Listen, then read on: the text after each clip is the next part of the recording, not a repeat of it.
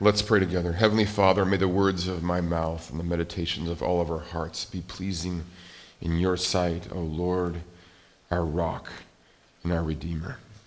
Father, we confess that we need you so much. We need to hear your words of welcome. We need to hear your words of warning. We need to hear your words of wisdom and discernment. Father, would you wow us this morning?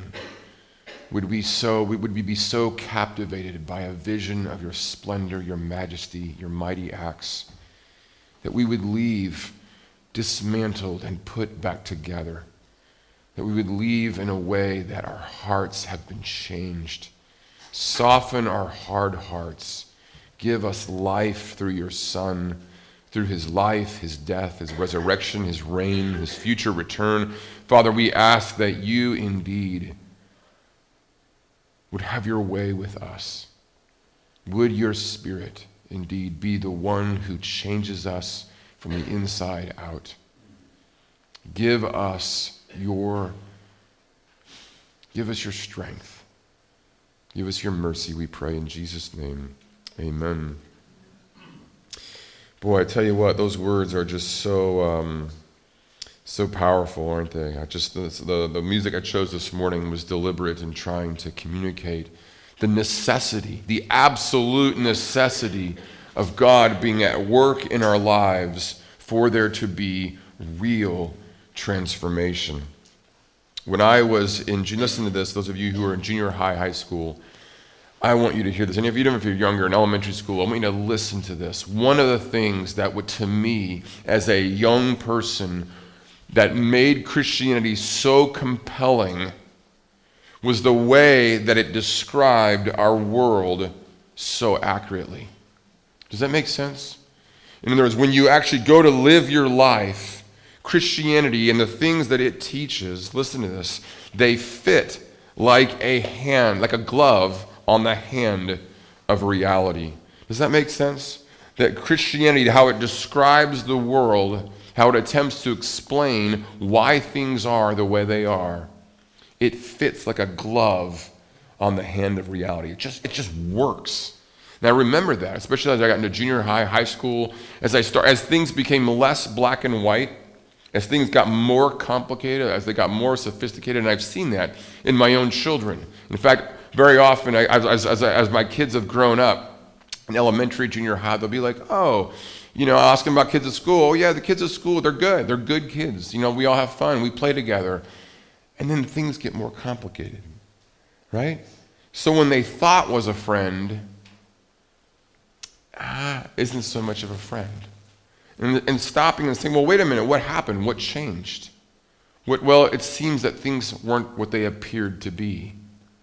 And that notion of appearance, that notion of deception, that notion of that the world is actually a lot more complicated, that humans, that for all of their, on the one hand, all of their dignity, all of their nobility, for all that we are, that is good, that is, for all of our capacity, think how capable we are. It's just amazing what humans can do. And yet on the other side, what? All of our depravity, all of our folly, all of our ignobility, right? And Christianity, listen to this, kids, Christianity accounts for both of those. That we were made in the image of God as humans, and yet what? We are fallen, we are lost, we are depraved. Christianity shows, in contrast to a scientific, quote-unquote, scientific worldview, a pseudo-scientific, or you might want to call it a scientism-like view of the world that sees humans as just amoebas. We're advanced amoebas. It just didn't make sense of the world. You can't account for how the love, you can't account for the beauty, you can't account for the capacity, but neither can you account for the depravity. Just the non-Christian worldviews that were offered just didn't make sense. And as we look at our text this morning, as we continue our journey through Exodus, We're going to see this morning. What we're going to read, I'm actually going to read a large segment of our text this morning. And it may be somewhat of a challenge, but I want to encourage you, all of you, to enter into the story and to see various themes that are going on.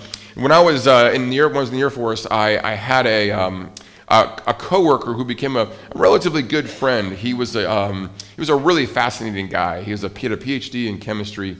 His name was Charlie. And I remember one time, Charlie was always kind of making observations about the world. He's a very, very highly intelligent guy. And one thing about Charlie that I think we can all kind of identify with, he would always talk about his diet.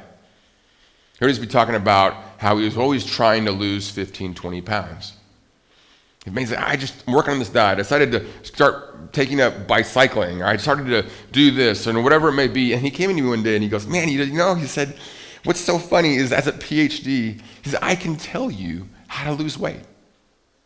I understand very simply the science behind it all. I know what will, physiologically, I know what will make a person lose weight. And I can't do it. Because I just can't do it. I know it's there, but it actually making myself do it. Actually having the ability to change, to take a different path in life. Even when I see it, I still don't do it. Right? I see a number of you nodding, right? You can relate. Again, that's what Christianity, as we're going to see, is like a glove that fits on the hand of reality. How do you give an account for the fact that you've got a guy who can explain all the science behind weight loss and yet can't do it himself? And that's kind of a fun or maybe kind of a rather silly, right, example, because it's just about weight loss, although you could think as Americans, when we think of the health concerns, right, I've got a nutritionist over here, dietitian over here, who is nodding and smiling, right, when we think of actually the significant cost of what that is, not just financial, but to our livelihood, or length and quality of life, it's significant, but think of things far darker than that. Think of how as a nation, the great original sin of America is what? Is racism. Think of our past, of slavery, of Jim Crow. Think of the greed in America. Think of the lovelessness that we often see in our neighborhoods, in our communities and cities. Think of just even this past week as we talked, as was mentioned about the shootings, the school shootings. We see these things and we ask the question, can there really be change? Can that really happen? And so it's with that question in mind of change, of transformation, that I want to read this large section. I'm going to read the first 9 plagues to you. We're going to start in chapter 7, verse 14. And I want you're welcome to follow along in your Bible, but you might just want to actually just close your Bible and just pretend like you're, 5 or 6 years old again, and you're just listening to your mom and dad read you a bedtime story. And as you're reading, as you're listening, just look for various themes. And there's a lot there's so many angles we could take in exploring the story. But I want us to take one specific angle. I want to talk about the human heart. Specifically, I want to talk about Pharaoh's heart and the notion that Pharaoh's heart is hardened. Okay? Now understand, Pharaoh's at the very top of the food chain. He is an extremely intelligent person. He is an extremely well-educated person. He is the epitome of what today we would call privilege. He's at the top. He has all manner of resources at his disposal. As we're going to see, he's got servants, he's got magicians, he's got all kinds of people who are there for him. He's got a whole nation underneath him. And we'll find out, we're going to talk about this idea of hardness of heart. So let's start. This is on page 53 of your Pew Bible.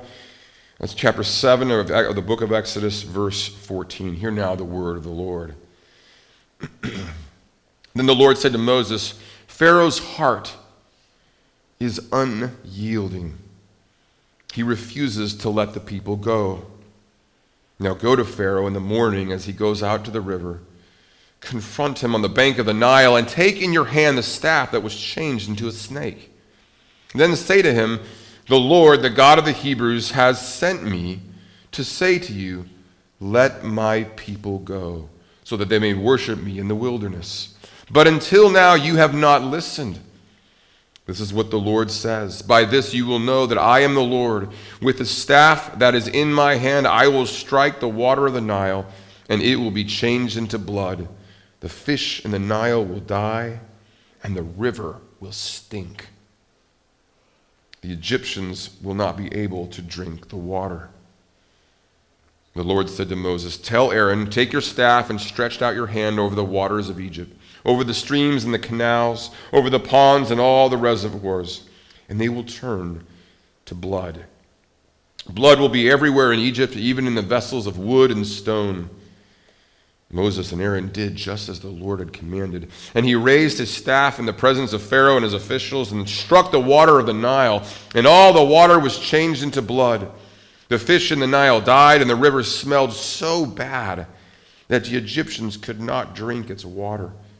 Blood was everywhere in Egypt. But the Egyptian magicians did the same things by their secret arts, and Pharaoh's heart became hard. He would not listen to Moses and Aaron, just as the Lord had said. Instead, he turned and went into his palace and did not take even this to heart. And all the Egyptians dug along the Nile to get drinking water, because they could not drink the water of the river. 7 days passed after the Lord struck the Nile. Then the Lord said to Moses, go to Pharaoh and say to him, this is what the Lord says. Let my people go so that they may worship me. If you refuse to let them go, I will send a plague of frogs on your whole country. The Nile will teem with frogs. They will come up into your palace and your bedroom, and onto your bed, into the houses of your officials, and on your people, and into your ovens and kneading troughs. The frogs will come up on you and your people and all your officials. Then the Lord said to Moses, tell Aaron, stretch out your hand with your staff over the streams and canals and ponds, and make frogs come up on the land of Egypt. So Aaron stretched out his hand over the waters of Egypt, and the frogs came up and covered the land. But the magicians did the same things by their secret arts. They also made frogs come up on the land of Egypt. Pharaoh summoned Moses and Aaron and said, pray to the Lord to take the frogs away from my people, from me and my people, and I will let your people go to offer sacrifices to the Lord. Well, that sounds good. Moses said to Pharaoh, I leave to you the honor of setting the time for me to pray for you and your officials and your people, that you and your houses may be rid of the frogs, except for those that remain in the Nile. Tomorrow, Pharaoh said. Moses replied, it will be as you say, so that you may know that there is no one like the Lord our God. The frogs will leave you and your houses, your officials, and your people. They will remain only in the Nile. After Moses and Aaron left Pharaoh, Moses cried out to the Lord about the frogs he had brought on Pharaoh. And the Lord did what Moses asked. The frogs died in the houses, in the courtyards, in the fields. They were piled into heaps, and the land reeked of them. But when Pharaoh saw that there was relief, he hardened his heart and would not listen to Moses and Aaron, just as the Lord had said. Then the Lord said to Moses, tell Aaron, stretch out your staff and strike the dust of the ground, and throughout the land of Egypt the dust will become gnats. They did this. And when Aaron stretched out his hand with the staff and struck the dust of the ground, gnats came on the people and animals. All the dust throughout the land of Egypt became gnats. But when the magicians tried to produce gnats by their secret arts, they could not. Since the gnats were on people and animals everywhere, the magician said to Pharaoh, this is the finger of God. But Pharaoh's heart was hard, and he would not listen, just as the Lord had said. Then the Lord said to Moses, "Get up early in the morning and confront Pharaoh as he goes to the river, and say to him, 'This is what the Lord says, let my people go so that they may worship me. If you do not let my people go, I will send swarms of flies on you and your officials, on your people and into your houses. The houses of the Egyptians will be full of flies, even the ground will be covered with them. But on that day I will deal differently with the land of Goshen, where my people live. No swarms of flies will be there, so that you will know that I, the Lord, am in this land. I will make a distinction between my people and your people. This sign will occur tomorrow.' And the Lord did this. Dense swarms of flies poured into Pharaoh's palace and into the houses and his officials. Throughout Egypt, the land was ruined by the flies. Then Pharaoh summoned Moses and Aaron and said, 'Go, sacrifice to your God here in the land.' But Moses said, 'That would not be right. The sacrifices we offer the Lord our God would be detestable to the Egyptians. And if we offer sacrifices that are detestable in their eyes, will they not stone us?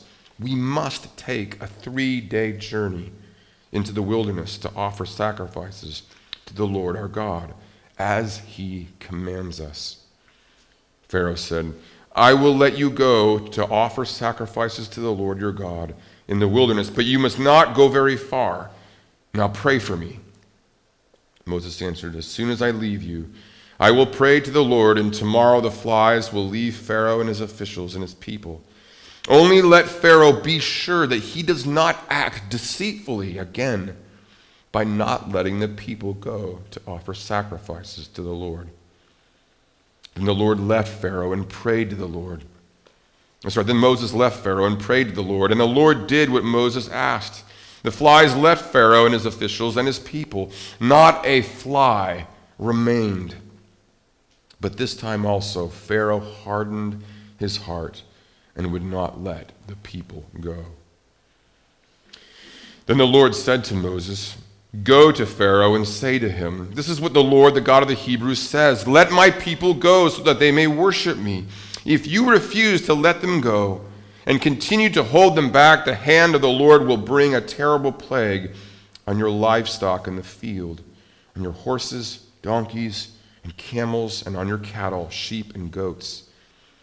But the Lord will make a distinction between the livestock of Israel and that of Egypt, so that no animal belonging to the Israelites will die." The Lord set a time and said, "Tomorrow the Lord will do this in the land."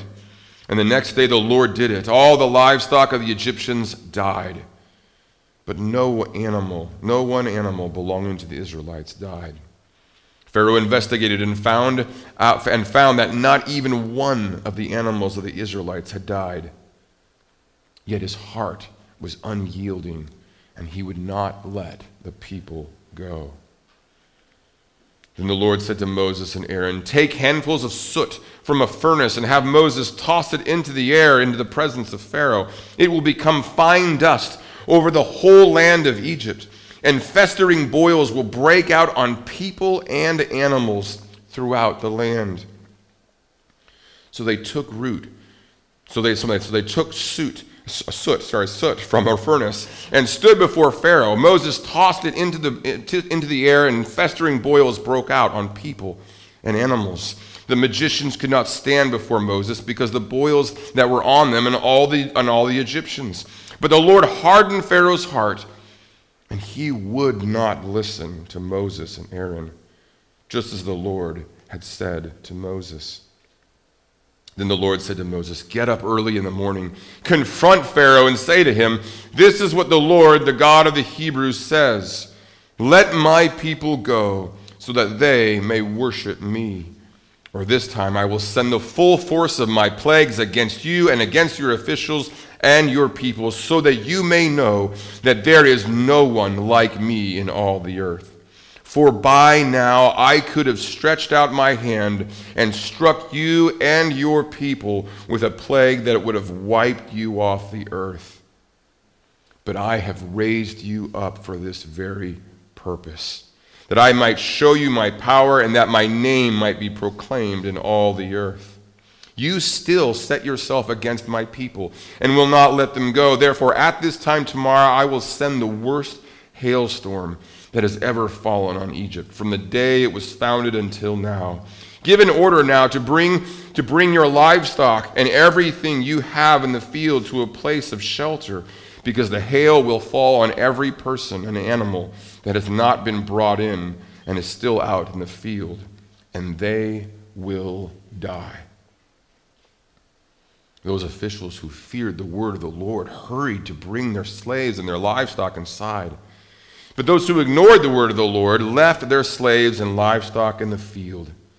Then the Lord said to Moses, "Stretch out your hand toward the sky so that hail will fall all over Egypt, on people and animals and on everything growing in the fields of Egypt." When Moses stretched out his staff toward the sky, the Lord sent thunder and hail, and lightning flashed down to the ground. So the Lord rained hail on the land of Egypt.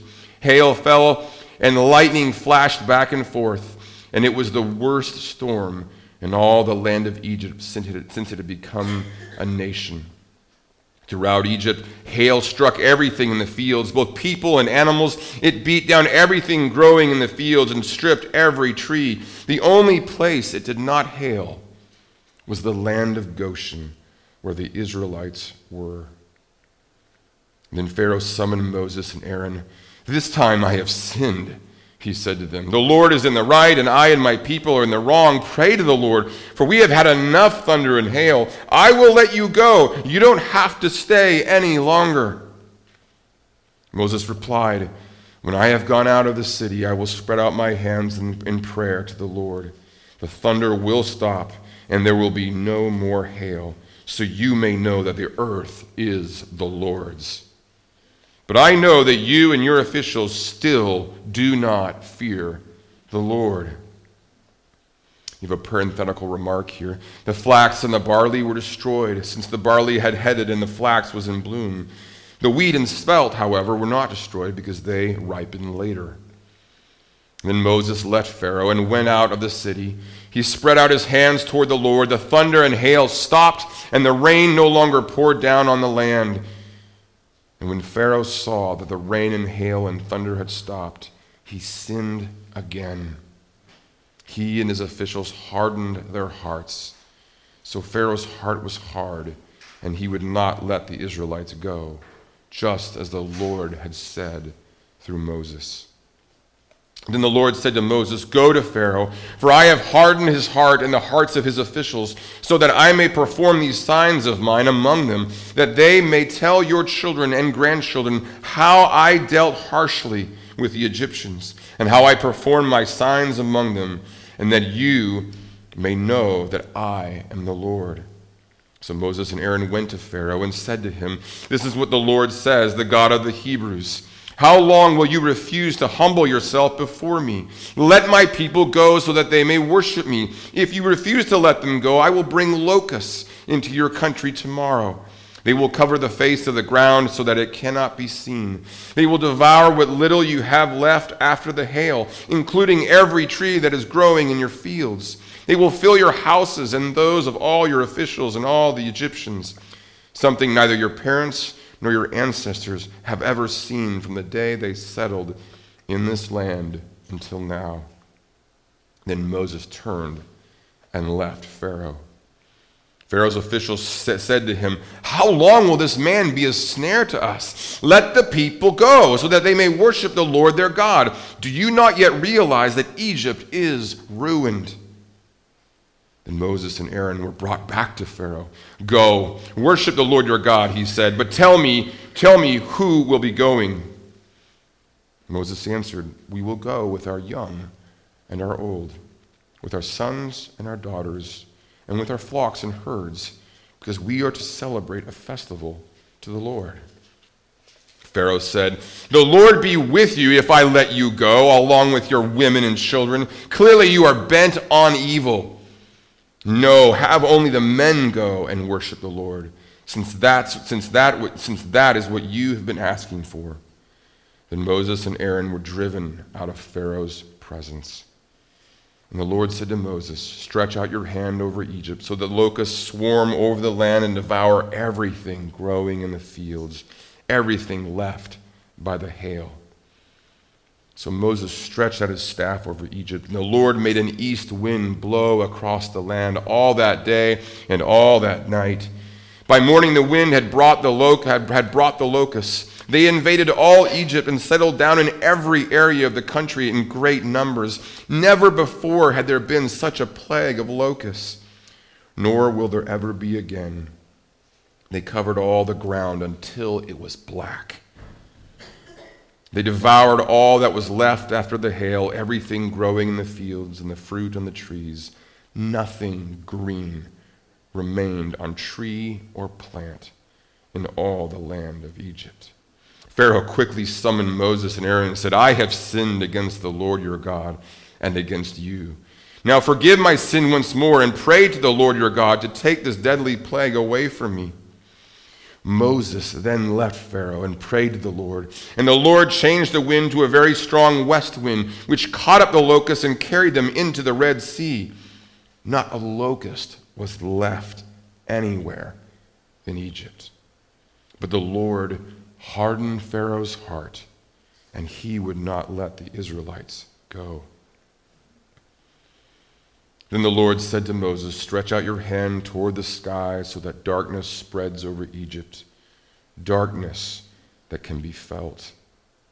So Moses stretched out his hand toward the sky, and total darkness covered all Egypt for 3 days. No one could see anyone else or move about for 3 days, yet all the Israelites had light in the places where they lived. Then Pharaoh summoned Moses and said, go, worship the Lord, even your women and children may go with you. Only leave your flocks and herds behind.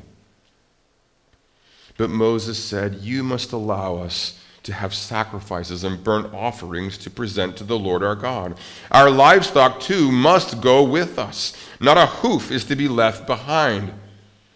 We have to use some of them in worshiping the Lord our God, and until we get there, we will not know what we are to use to worship the Lord. But the Lord hardened Pharaoh's heart, and he was not willing to let them go.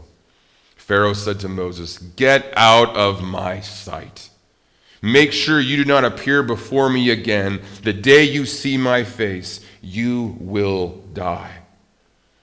Just as you say, Moses replied, I will never appear before you again. The word of the Lord. I want to just very briefly outline what it means to have a hardened heart. First, let me just ask a few questions by way of doing that. First, what is the heart? What is the heart? I mean, in English, we use that word in various ways. But in the Bible, the heart refers to, listen to this, the heart refers to a person's powers of discernment and decision-making. Then there's a twofold idea. On the one hand, it's discerning. It's being able to receive, to interpret, to perceive, to make sense of the world, to evaluate, to understand. It refers on the one hand to our ability to receive input from outside of ourselves.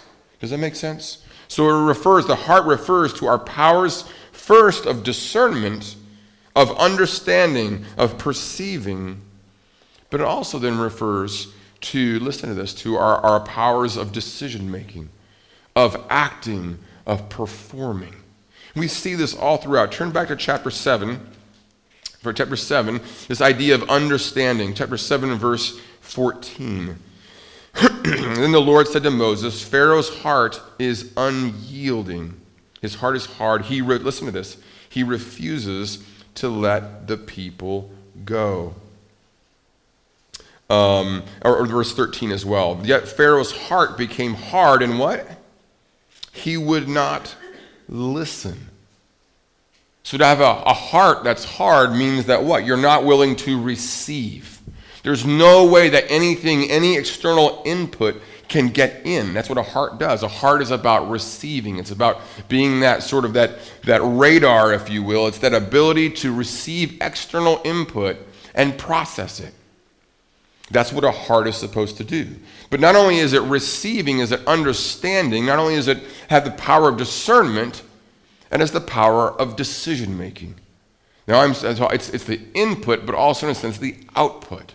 It's what I'm called to, the path, the course of action that I'm going to take. And again, you see that in the same sort of verses right here in verse 13 and 14. Yet Pharaoh's heart became hard, and he would not listen to them, just as the Lord had said. And the Lord said to Pharaoh, Pharaoh's heart is unyielding. He refuses to let the people go. You see the course of action. He's not going to do that. And so a hardened heart, as these same verses imply, listen to this, is a heart where that function of discernment, of understanding, of receiving input has shut down or is severely, severely harmed. And at the same time, that ability, that action, that begin, subsequently because of that action, that results, the decision making, it never changes. Right? So there's no input, and therefore the output is, it just keeps doing what it was doing all along. A hardened heart is one that is stubborn, one that is unyielding. Often today we'll use the phrase an echo chamber. That person lives in an echo chamber. They won't actually hear. They won't listen. So I want to ask this, it won't take very long. I'm going to ask the question just straight from the text. How does Pharaoh's hardened heart act? First, in no real particular order, but first, a hardened heart will always look for alternate explanations. It'll look to explain life in ways that are convenient, in ways that affirm preconceived notions. In our world today, we call it a confirmation bias. This happens all. In fact, the internet has made confirmation bias and the hardened heart just flourish. Because why is that? Because you can go on Google and you can find what? Anything. You can go on Google and find anything that you already believe. Well, I have a hunch that maybe this is the case.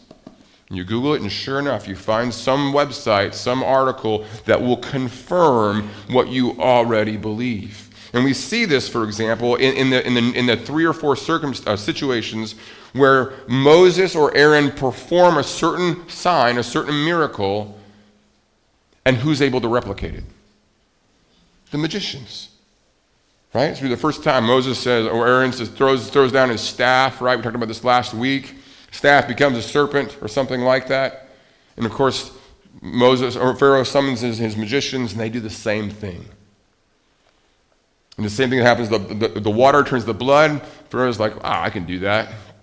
Then along come the frogs. We can make frogs. At that point, you got to wonder. It's like, listen, so you can make, I don't know, I just was kind of a humorous thing to me, I guess, but it's just funny how that they come and you think that the magicians would want to kill the frogs. Instead they just do it make more of them. And it's like, well, I think we got enough frogs. You know what I mean? I think we got no more serpents, you know what I mean? We no more blood, but they can't. They can only somehow replicate it. They can repeat the signs, but they can't reverse the signs. Right? You just almost imagine Pharaoh kind of shaking his head. Great, more frogs, just what we need. Right? So there's this limitation, but the whole point is that Pharaoh looks to this explanation. Oh, my guys can do that, so we're good. A hardened heart will find alternate explanations. Second, a hardened heart doesn't care when other people suffer. That's obvious from the text, isn't it? A hardened heart is insensitive, can't receive input, not only direct counsel, not only direct confrontation, and a hardened heart simply just can't hear the pain and sorrow of others. That's what makes reading this passage so difficult, right? You got all the Egyptians, and they're all suffering right along with Pharaoh. And that's what's so important, is that the higher we are, if we're in a position as a parent of a family, if we're a head of a church, if we're any sort of leadership position, when we have a hardened heart, the people under us will pay. So first, a hardened heart finds alternate explanations. Second, it doesn't care when others suffer. Third, a hardened heart will bargain. It will bargain, it will negotiate. It will even make false promises. Look at chapter 8, verse 8. It's on page 53.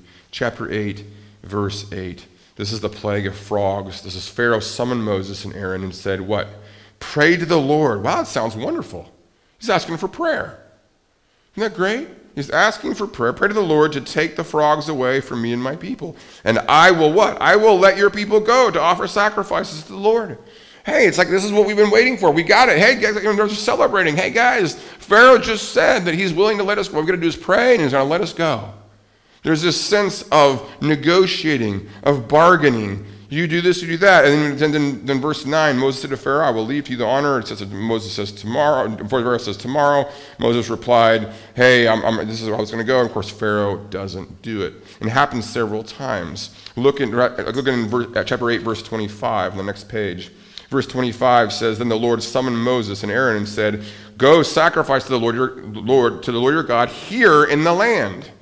So we already had the plague of flies. Pharaoh says, that's it, fine, go. But again, he negotiates. There's this sense of, I'm going to give a little bit.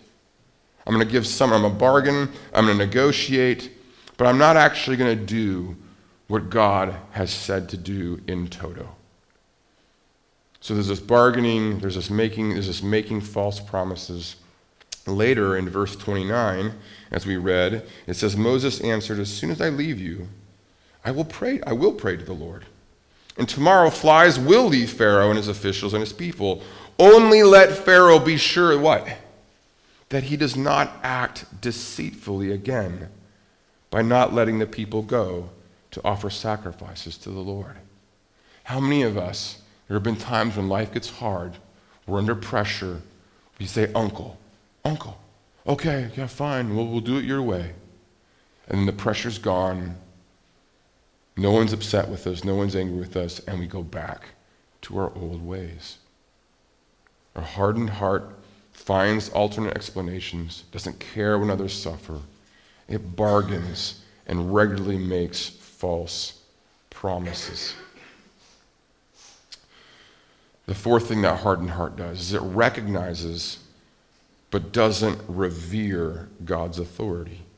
It's amazing how all throughout this passages, Pharaoh will go to Moses and ask God to pray. God can end this. He brought it on. He knows. He recognizes God's power. Your God, the God of these slaves, he's got power. He recognizes Yahweh's authority. And yet he refuses to really revere it, to yield to it, to surrender to it. He doesn't go to his own magicians and ask them to end the plague. He goes to Pharaoh. He recognizes God's authority, but doesn't actually revere it. Next, a hardened heart, listen to this, a hardened heart pretends to confess. Look in chapter 9, verse 27. Then Pharaoh summoned Moses and Aaron. This time I have sinned. And this time, apparently I don't know if he'd sinned before, but this time, he says, this time I've sinned, he said to them. The Lord is in the right, and I and my people are in the wrong. Pray to the Lord, for we have had enough thunder and hail. I will let you go. You don't have to stay any longer. And then again in chapter 10, to the next page here, chapter 10, verse 16. Pharaoh quickly summoned Moses and Aaron and said, I have sinned against the Lord your God and against you. Now forgive my sin once more and pray to the Lord your God to take this deadly plague away from me. So a hardened heart pretends to confess. Finally, I'll mention one more thing. A hardened heart judges with undue suspicion. Look in chapter 10, verse 8. Chapter 10, verse 8 is the previous page here. Chapter 10, verse 8. And then Moses and Aaron were brought back to Pharaoh. Go, worship the Lord your God, he said, but tell me who will be going. Moses answered, we will go with our young and our old, with our sons and our daughters, and with our flocks and our herds, because we are to celebrate a festival to the Lord. And Pharaoh said, "The Lord be with you if I let you go, along with your women and children." Clearly, listen to this, clearly you are bent on evil. A hardened heart regularly judges with undue suspicion. It assumes the worst of others. Gang, I just can't tell you how important it is to recognize who Pharaoh is. Is Pharaoh merely an exception? Just a really bad guy? What do you think?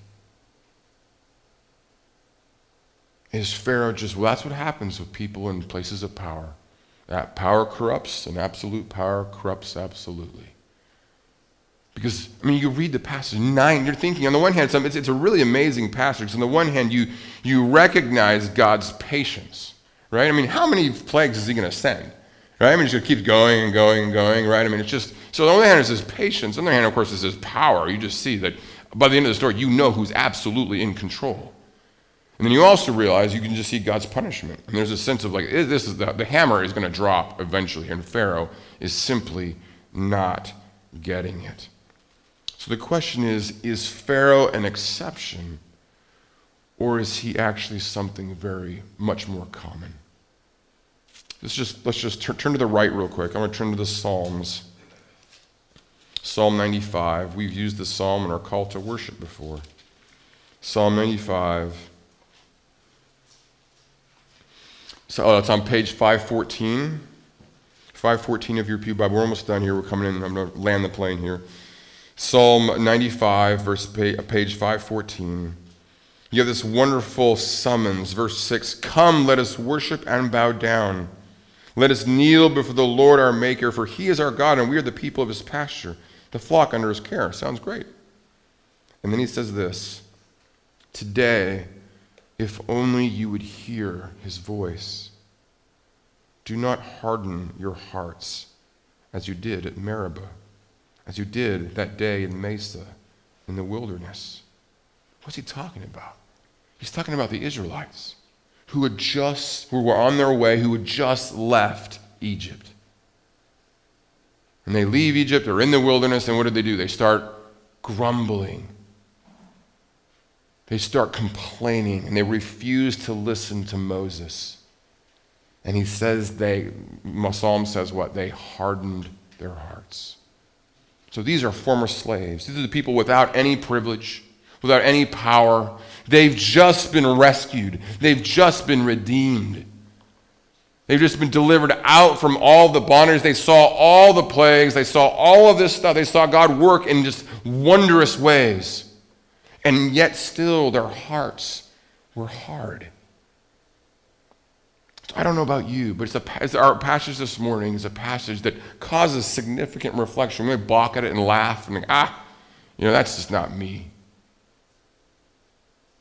Or we can stop and recognize, listen, that humans are amazingly stubborn creatures. We just really are.